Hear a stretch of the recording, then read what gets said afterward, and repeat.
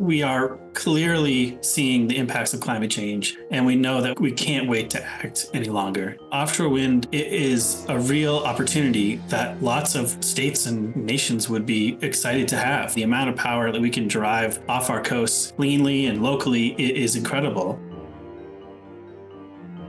That was Nick Lund, one of our panelists in today's episode, during our discussion of the environmental and policy implications of offshore wind in Maine. Hello and welcome back to Maine Policy Matters, the official podcast of the Margaret Chase Smith Policy Center at the University of Maine, where we discuss the policy matters that are most important to Maine's people and why Maine policy matters at the local, state, and national levels. My name is Eric Miller, and I'll be your host. Today's episode is part 2 of a 2-part series on Maine's offshore wind efforts. In this episode, we'll be following up on our interview with Dr. Habib Dagher, Executive Director of the University of Maine's Advanced Structures and Composite Center, by interviewing Selena Cunningham, Nicholas Lund, and Jack Shapiro on the environmental and policy implications of Maine's offshore wind efforts. If you haven't listened to our interview with Dr. Dagher and would like an introduction to Maine's offshore wind efforts, please make sure to listen to Season 5, Episode 2 of Maine Policy Matters, titled Habib Dagher and Leading Energy, Maine's Offshore Wind Advantage, Part 1. The offshore wind discussion has many nuanced environmental and policy elements, and our esteemed guests will help you understand this issue more thoroughly. Selena Cunningham is the Deputy Director of the Governor's Energy Office. As Deputy Director, Selena leads the Renewable Energy and Markets team. Prior to joining the GEO, Selena worked in the public and private sector on energy and natural resources, including with the Department of the Interior and as staff at the U.S. House of Representatives. Nick Lund is the Advocacy and Outreach Manager for Maine Audubon. A graduate of Maine Law, Nick worked on landscape-scale energy policy issues for the National Parks Conservation Association in Washington, D.C., until moving back home to Maine in 2018. He is also a nature writer and the author of several books, including the American Birding Association Field Guide to the Birds of Maine, published in 2022, and the forthcoming books on evolution and avian conservation. Jack Shapiro is the Climate and Clean Energy Director for the Natural Resources Council of Maine and has more than 15 years of advocacy, policy, and organizing experience. Prior to joining NRCM in 2021, Jack worked at Greenpeace USA and Organizing for Action, pushing for ambitious federal climate policies, and served in the federal government working on diverse issues ranging from conservation, clean energy, and green buildings to community resilience and biodefense. Now, on to our panel discussion.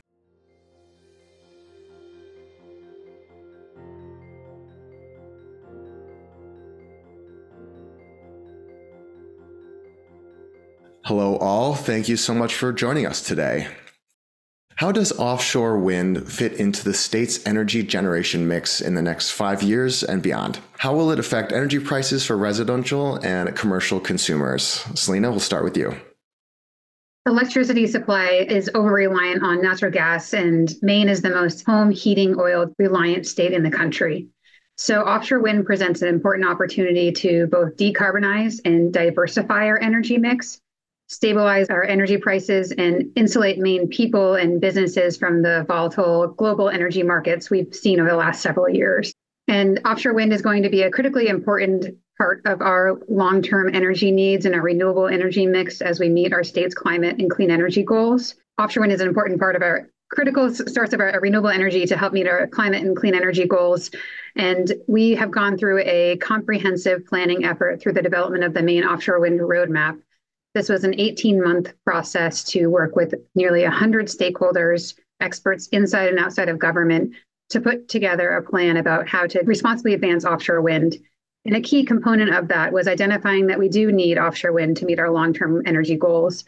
And so that is what we're focusing on, making sure that we advance the industry responsibly and in a way that protects ratepayers as well.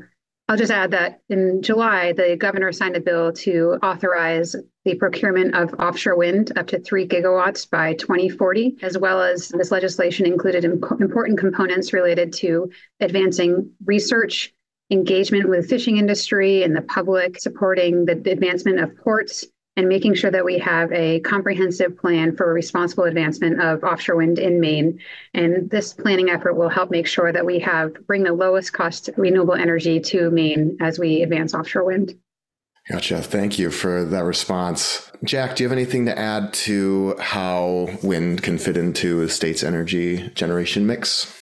Yeah, well, I think as we think about where offshore wind fits in, we know that we need to move away from these expensive and dirty fossil fuels to both meet our climate goals and to help reduce people's exposure to the price volatility that comes along with being dependent on natural gas for power generation in New England.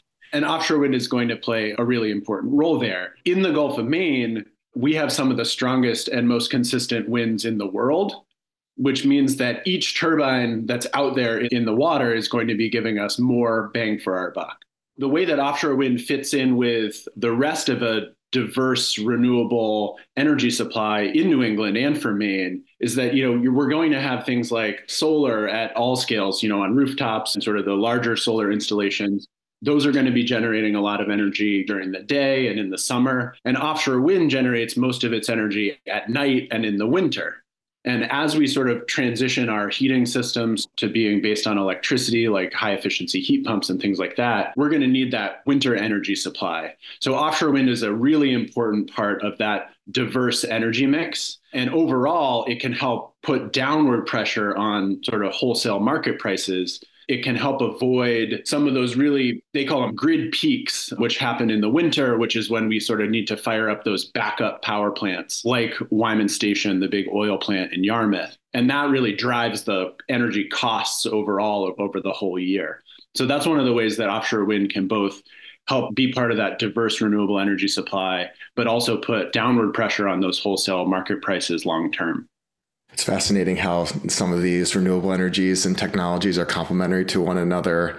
So we've touched on how these energy sources have some synergies. How will wind energy affect those? And, we've highlighted some of the complementary ways, but how will it affect natural gas and other energy sources in Maine and how the New England grid is run as a whole? Selena, we'll start with you again. So Maine is part of a regional grid, ISO New England. The region overall is overly reliant on natural gas for power generation. And so while we've taken a lot of steps in Maine to advance clean energy, including onshore wind, solar, and other resources, we also want to make sure that we are reducing the reliance on natural gas for Maine and for a region more broadly. And this, as you've seen in your electricity bills over the last couple of years, those price spikes are a direct result of the global natural gas prices that are really putting the Maine people at risk in terms of high prices. And so we need to make sure that we have the renewable resources in New England to reduce our emissions clearly, as well as to make sure that we're stabilizing prices. And in the governor's energy office, we have been producing a number of reports that show what our long-term energy needs are and how that will affect overall costs. And in the next several weeks, we'll be advancing our 2040 plan, and that will help provide additional information about how to meet our long-term energy needs with a diverse mix of energy resources to help reduce that price volatility caused by natural gas and other fossil fuels on our electricity grid. It's interesting how the prices vary so much, yet the presence or availability of that when a consumer turns on their lights, they expect the lights to turn on, and how there is a sense of security with residential consumers about how these fossil fuels have. While the price is volatile, there's an expectation that it will always be there. And there is that fear, the expectation that it will be there to provide the energy is one of the big skepticisms of renewable energy. And it's amazing how the innovations of offshore wind and better solar panels are starting to alleviate some of those fears. Jack, do you have anything to add to how wind can affect how the grid is run? Yeah, I think just a couple things to add. I think, Selena covered a lot of it, but I think offshore wind does play this really important role in us taking our energy destiny into our own hands. Selena mentioned the Russian invasion of Ukraine threw global oil and gas markets into turmoil. That was really the driver primarily of the bill increases that people saw. When people were looking at their bills increase, that is because of our exposure to global oil markets. That's not an exposure that's going to go away until we make this transition to more locally generated clean energy. Right now, we're seeing a lot of tensions in the Middle East, in the Red Sea, a major oil shipping route. We could see this happen again, and it will continue to happen as sort of an inherent part of being dependent on fossil fuels as a state and as a region. So it's really important there. One thing, just you sort of mentioned the reliability issue, and I think that that's really important to talk about. The floating offshore wind projects that are already operating in other parts of the world are seeing capacity factors of around 50% or more. What that means is of sort of the maximum potential, if the wind was blowing at a high speed 100% of the time, that would be 100%. We know that the winds are variable. For solar, the sun only shines during the day. So there's this sort of percentage that's talked about. Fossil fuel plants like natural gas, or even other kinds of large power plants like nuclear, have outages as well. There are capacity factors for those plants as well. The idea that they run 100% of the time is not actually the case. And what's tricky about those kinds of plants is that their outages are often unplanned. They come because of an equipment failure, or as we saw in Texas had experiences with not having some of their plants able to withstand some of the extreme weather, ironically linked to climate change, that they've experienced there. So even though renewable energy doesn't necessarily run at 100% all the time, it's actually quite predictable because we know whether or not it's going to be cloudy. We know whether or not it's going to be windy. And that is actually something that is, in some cases, can be easier for grid operators to manage than if you suddenly have a large gas plant drop out or a nuclear plant go offline and maybe need 4 to 6 months for a key repair to be able to come back online. I think that's just a really important piece of context that while these renewable energy sources can be variable, they're actually a lot more predictable than the existing system that we have in some cases. The only other point that I'd add for folks about how the offshore wind sort of integrates into the grid is, I think, a really interesting conversation that we're going to be having in the years to come about interconnecting these projects and how do we get the power from these projects connected into the grid. The grid was never designed to have connections out into the ocean. That was never something that was contemplated when the grid was designed. So that's something we're really going to have to think about as a energy policy community. I know the governor's office and a number of other New England states have been working together, thinking about the transmission needs and the interconnection needs. And there's a number of different ways we can do that. And some of them hopefully can really help bring some of this power ashore at lower cost, which will ultimately translate to lower relative energy bills for folks if we can get some of that right. So that's a conversation we're really looking forward to in the years to come. Yeah, and you make a really interesting point with the predictability, and folks that have had the fortune to travel or be up on current events and the nuance of energy demand around the world is that many places have rolling blackouts when there's surges in energy demand, and there's potential for the stressor, whether it be the high heat from a very sunny day and a very warm climate and the stress on air conditioning. I know solar panels, feel free to correct me if I'm wrong here, I'm not a specialist in this, but that their efficiency is best when it's sunny and 60 degrees, but as it gets hotter, their efficiency goes down. So while it won't be like 100% like the most highest efficient operating capacity that the solar panel's at, but at least it's working with the stressor to make the air conditioning work. So that predictability point's very interesting to me. That's where really offshore wind plays that other key role. You know, right now, the New England system peaks in the summer because of air conditioning needs.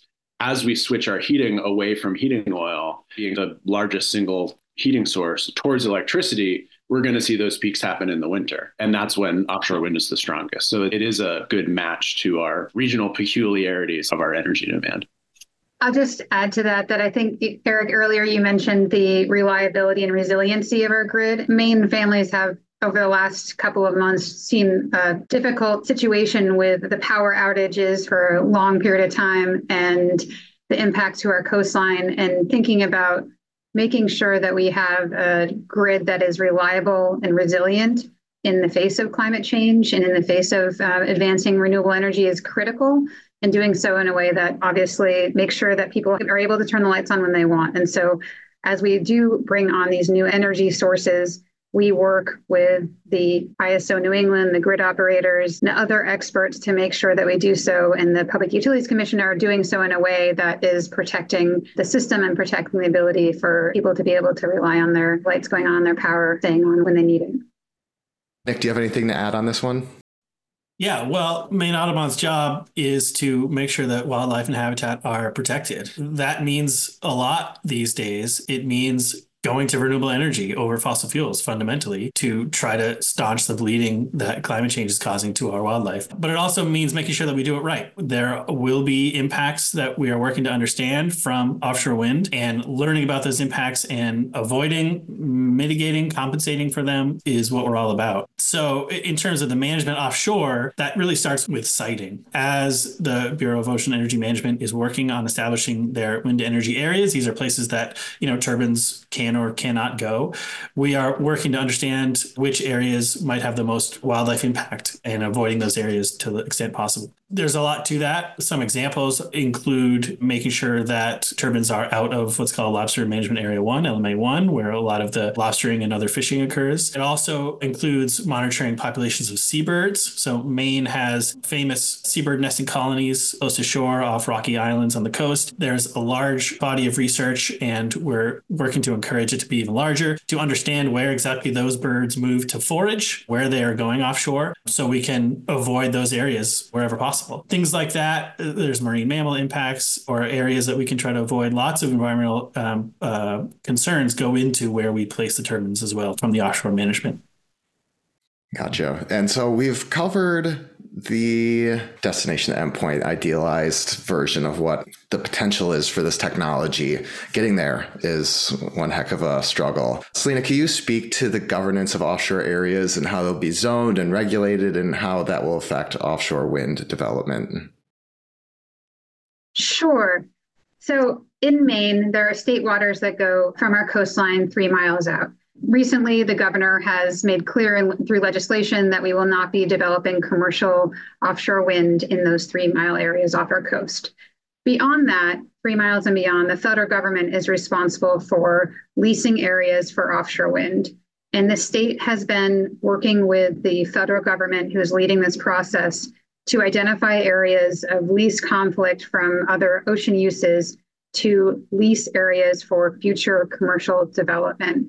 And that has been an ongoing process. And through that process, the state has been using the information we received through the roadmap and through broad stakeholder input to make sure that we're really advocating for Maine's priorities in that regional conversation, and that where the federal government will make a final decision in terms of protecting areas of greatest importance to the fishing industry, protecting areas that are important for the Gulf of Maine ecosystem, as well as thinking about the overall cost of energy and balancing some of these multiple factors. By the end of 2024, the federal government, through the Bureau of Ocean Energy Management, will offer leases to commercial developers. At that point, whoever wins those leases will have to go through a separate permitting process to get approval to build projects. And at that point, there will be opportunities for other agencies to weigh in about making sure that they follow applicable laws and rules related to development and protection of species and other considerations. This will include stakeholder input. I also want to point out that separately, the state of Maine has the ability to issue proposals for purchasing the offshore wind power. So we, in the governor's energy office, will be developing solicitations to purchase the energy from some of these projects. So that process will be ongoing in our office for the next couple of years to do planning and stakeholder engagement to make sure that we are meeting the objectives of the legislation that passed, which includes supporting a strong Maine workforce, also protecting the environment, protecting the fishing industry, and doing so in a transparent and thoughtful manner. So developers will have to participate in that as well. So it's a complicated issue, and one that involves a lot of different state and federal entities. The good thing I think that we are trying to do is make sure that there are opportunities for stakeholders to learn about the process and have ability to provide input and help shape the results, because this is obviously critically important to get right for Maine. Thank you for indulging the deployment and development process. I find that to be fascinating. Maybe I'm not in the majority there of those that find these intricate details of how that all gets developed and deployed and ultimately done. And so thank you for indulging that. Nick, from the ecological perspective, what does ocean zone management mean to you? Yeah, sure. It's long been an issue. I think the difference now is that we are clearly seeing the impacts of climate change, and we know that we can't wait to act any longer. Offshore wind is a real opportunity that lots of states and nations would be excited to have. The amount of power that we can drive off our coasts cleanly and locally is incredible. And with all of the obvious impacts from climate change, whether it's the species movements or the coastal flooding or you name it, we can't afford to not take this opportunity. And so when we talk about being skeptical of the environmental impacts or understanding the environmental impacts, it's not just about offshore wind, it's about offshore wind or doing nothing. Because if we don't do anything, the environmental impacts are far, far worse. That said, we know we need to do it right? This is an opportunity not just to do it, but to do it right. And so the work that Maine Audubon and a lot of our partners are doing in the wildlife space and beyond is working all the policy levers we can to make sure we're doing it right. That begins with understanding what the impacts are researching and trying to find sources to fund research, requiring the funding of research to understand what the impacts are when we do this. That way we can, for example, site turbines in a place that is of less conflict. We can, for example, include lease stipulations when the leases are ready that require certain environmental mitigations or other opportunities to avoid potential impacts. And taking other policy levers too. The bill that the governor signed last year, 1895, included a requirement that the energy that flows into Maine from these projects, the projects have to have plans about how to avoid and minimize impacts to Gulf fish and wildlife and marine habitats. Really, our job is to understand what the impacts are and then use all the policy levers available to us to make sure that we can try to protect wildlife. Thank you. Yeah, it's a fascinating problem to address as there's so many trade-offs and ultimately with the largest challenge of our generation being climate change. And so accounting for minimal ecological unintended consequences is very important. Jack, do you have anything to add to the ocean zoning? To some extent, the offshore wind issue is simple, right? This is going to play a key role in our energy future. It has all kinds of benefits for Maine in terms of energy benefits, climate benefits, economic benefits. But the specifics of deployment are complex. We touched on a couple of those already. Siting is a huge issue. And there's a lot of ways to get at that. The federal government weighs a lot of different stakeholder input, including from all of us on the call have provided input into that federal process on behalf of the constituencies and interests that we represent. And they cut in a whole bunch of different ways. On siting, for example, by advocating for siting projects outside of Lobster Management Area 1 to reduce nearly all conflict with Maine's lobster industry, we have the benefit of likely reducing a ton of impact on foraging seabirds because more of that forage is going to happen closer to shore. But we do have cost impacts. Siting projects farther offshore will be more expensive in terms of the transmission costs for bringing that to shore. And so weighing those trade-offs is complicated and multi-directional. The other thing, though, too, is that we all consider is that the Gulf of Maine doesn't just belong to Maine. The areas that are being considered for offshore wind development go all the way down to basically east of Cape Cod.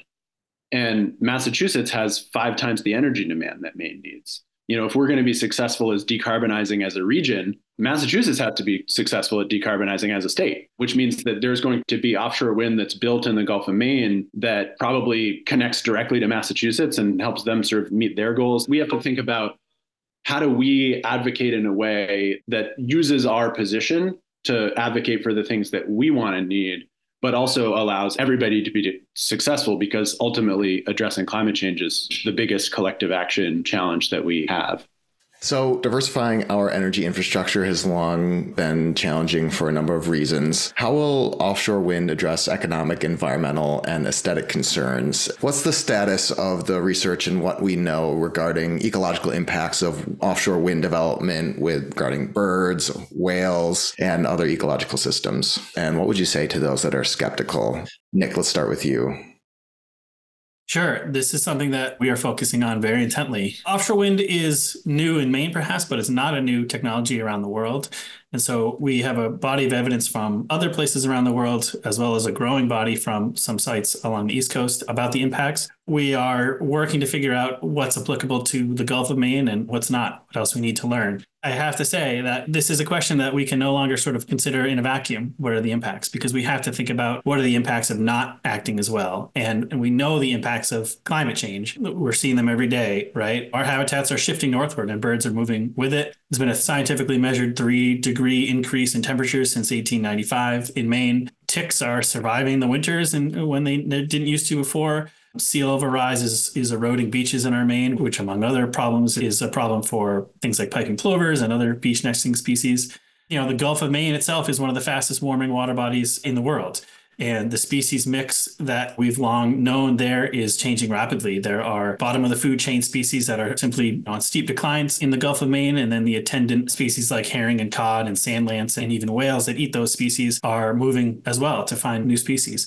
Of course, as those fish move, then the things that eat the fish have to move. And that includes our seabirds that are, including puffins that famously nest in the Gulf of Maine. When we think about the overall impacts, we have to think about not just offshore wind or no offshore wind, but climate change if we don't act. That said, we spent a lot of time thinking about what the potential impacts in the Gulf of Maine are. We basically break it down into a couple different categories. One is migratory birds and bats. So every spring and fall, millions and billions of birds fly north to south to breeding grounds in Maine. We think about what their impact from the turbines might be. These birds, as they migrate, fly at thousands of feet, right? So outside of the rotor zone of the turbines, they mostly focus their migration inland. They don't love to be out over the water, although we do know some fly over the water. In certain conditions, like foggy weather, rainy weather, those birds could come lower than they normally fly to migrate. We are looking into ways to understand how we can address that. That could be changing lighting on turbines or paint on the turbines or shut down times when we know birds are in the area. But overall, there are many fewer migratory birds over the Gulf than there are inland. Seabirds are a really important one. Maine is famous for our seabird nesting colonies. That includes Atlantic puffins and razorbills and murres and storm petrels and birds like that. These birds breed in the summer on rocky islands in the Gulf of Maine and then go to and from those islands to feed and forage. In the winter, there are birds out in the Gulf just looking for populations. Each species is different, and we're learning from elsewhere in the world and from the research we have in the Gulf about how species may respond to turbines. Some may be displaced, some may be attracted, some may not be affected at all. Species travel at different heights. A lot of species, seabirds, fly at a level that's too low, too close to the water to be in the rotor zone. Others fly too high. So understanding how each species might respond to turbines and then either avoiding areas that might be of conflict or taking similar measures from before about ways to cause seabirds to not come into contact with turbines. Marine mammals are another one. We have dozens of whales and seal species in the Gulf of Maine. We're thinking very hard about how to protect them and what impacts there might be. Overall, the science that we see so far is that we don't expect many impacts. Some of the things that folks are worried about in other parts of the world are not applicable to these Gulf turbines. In the Gulf of Maine, unlike anywhere else, except for a couple in Scotland, we're going to have floating turbines. So most every other offshore wind turbine in the world is drilled into the seabed. In order to do that, you need to do seismic surveys. You need to actually physically drill into the seabed. That has acoustic impacts and perhaps other impacts. We're not doing that in Maine. The turbines in Maine, because the water is so deep out in the Gulf, will be anchored to the seabed with chains. Doesn't require loud acoustic drilling, so the acoustic impacts there are not a concern. The chains themselves that hold the turbines together are not a tangle risk like derelict fishing gear might be. They're just simply too big to tangle whales. We are looking into, in other parts of the world, looking into what we call secondary entanglement. What happens if a floating piece of derelict fishing gear gets caught in a cable? Offshore wind companies have incentives to remove that stuff. It could affect how a turbine is staying, so it will be removed. We are looking at the underwater acoustic impacts of sort of operating turbines, which are very low, and also electromagnetic field impacts, EMFs, as the energy is moved, also very low and shown not to be an impact on marine mammals. Finally, fish and lobster, those populations, studies have shown that in terms of the physical impacts of fish, that there really isn't an impact from turbines that we know so far. Turbines can act as sort of a reef effect, and that can bring fish in, and so can be a good area for recreational fishermen, frankly. We're looking at the effects of electromagnetic fields on lobsters. The science is not showing us anything there. The cables are buried underground and emit a very low EMF to lobsters, and then only in sort of the area directly above it. We know as much as we know, but we need to know more. And so again, we're using all the policy levers we can to try to make sure that research is continued throughout the life of the project. That's with the research array that we're working on creating in the Gulf, but also for the BOEM process. So learning all that we can and avoiding those areas is what we're about. But we do feel that compared to any other way to generate energy, offshore wind has fewer environmental impacts. I'll let Nick's sort of substantial comments remain unsullied, but just adding the point about there is a lot that is known about offshore wind's operation. Floating platform technology has been a thing in the offshore energy space in oil and gas elsewhere in the world for half a century. Offshore wind technology has been operating in Europe and other places for 30 years. The unique impacts in the Gulf of Maine and its interaction with our specific ecosystem and wildlife is something that's new. But there is a lot that's known where we can map some of that data over. These kinds of issues, just want to point out, we have a number of really important hooks to ensure that these projects are being built and operated in an environmentally responsible way. One of them is through the proposal process that Selena mentioned earlier, that the state will be constructing with stakeholder input for what is required from these developers as they bid in to sell their power from their projects to Maine. So that's going to be one important area. They're required to sort of create these environmental and wildlife mitigation plans. Also, the federal permitting process is extensive. These projects have to go through multi-year, multi-step processes, all of which are open for public comment. They're a little bit technical, they're a little bit arcane. Probably something could be done to make them more accessible to your average person.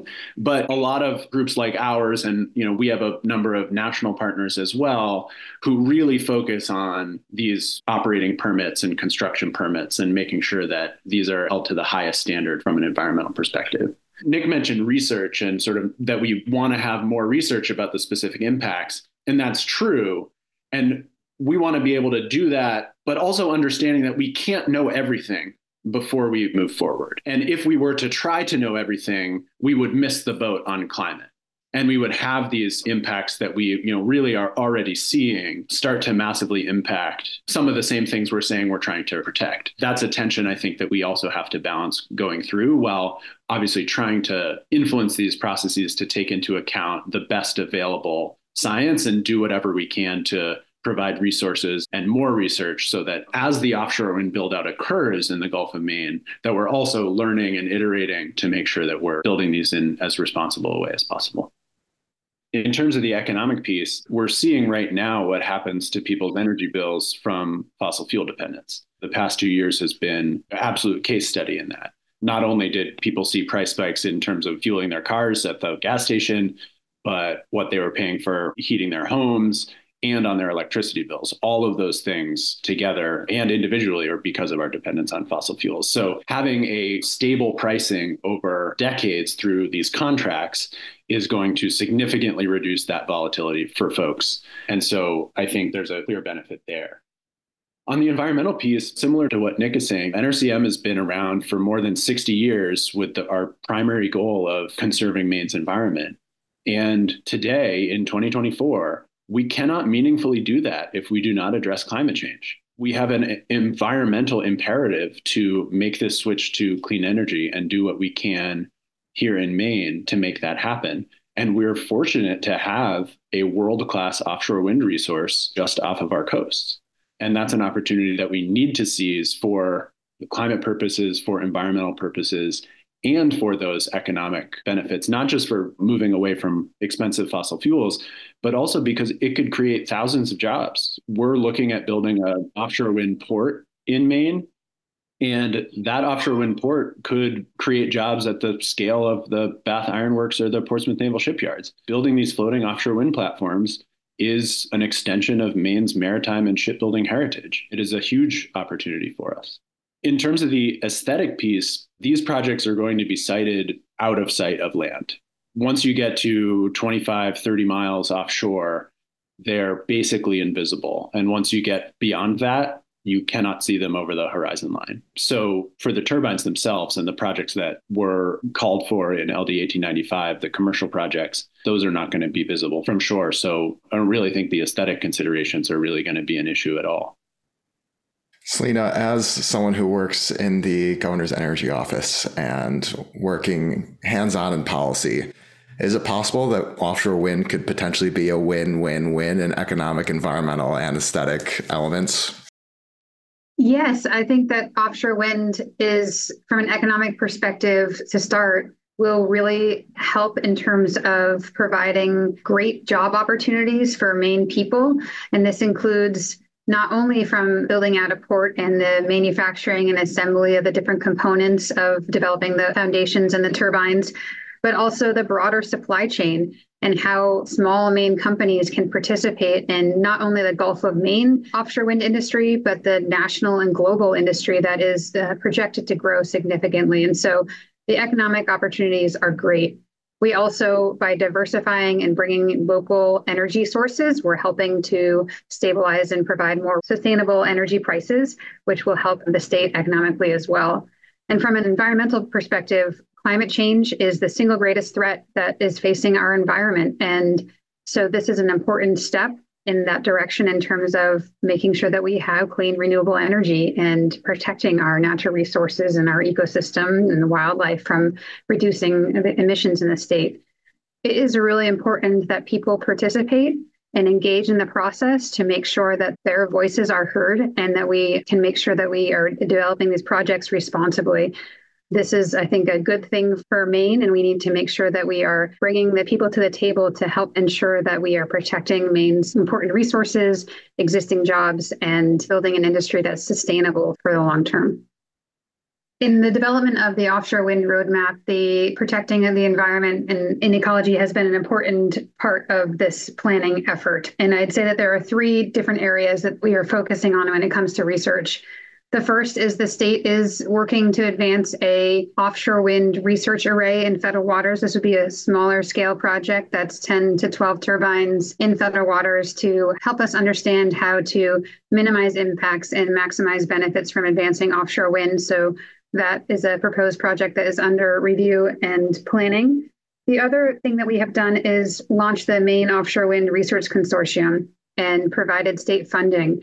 And this is a broad advisory group, including scientists and offshore wind developers, fishing industry, state agencies, and others to look at what are the questions that we need answered and is there available information from existing projects, research done to date, or do we need to invest in research and for specific areas that we have areas of interest? And so just in the last several months, we've issued 2 requests for proposals for research, and we're going to soon move forward with those projects and looking at ways to make sure that we can maximize the investment in research dollars. And the third point is working with regional and international partners. As Jack mentioned, there is a lot of work that's been done in countries around the world, as well as in other states. And so we put a lot of emphasis on working to build partnerships and connections with people who have experience and how can we bring that to Maine and what answers do we need to make sure that we are providing to people who are interested and want to understand more about offshore wind. And so we'll continue to advance research and feel that it's an essential part of the offshore wind big picture strategy that we think is important to make sure that we are advancing offshore wind responsibly in the state. Excellent. Thank you all for contributing so much in this conversation today regarding offshore wind. As we close out, I'd love to hear some final thoughts. Selena, would you like to discuss anything that we haven't covered yet? Yes. Offshore wind is an important part of our climate and clean energy overall strategy, and it's critically important that we're working together to answer some of these fundamental questions that people have, but also making sure that we're investing in local, clean, diverse mix of energy to help lower our energy costs and also bring new economic development opportunities to the state that will greatly improve, I think, our economic outlook over the long term, and doing so in a way that protects the environment. And there's a lot of work ahead and a lot of opportunities for people to be engaged should they want to spend more time working in offshore wind. If there are any links that you all would like us to add, whether it's to the offshore roadmap that was mentioned, as well as other ways to get involved, we'd be happy to add that in the description. So listeners, feel free to go there. Jack, any final thoughts?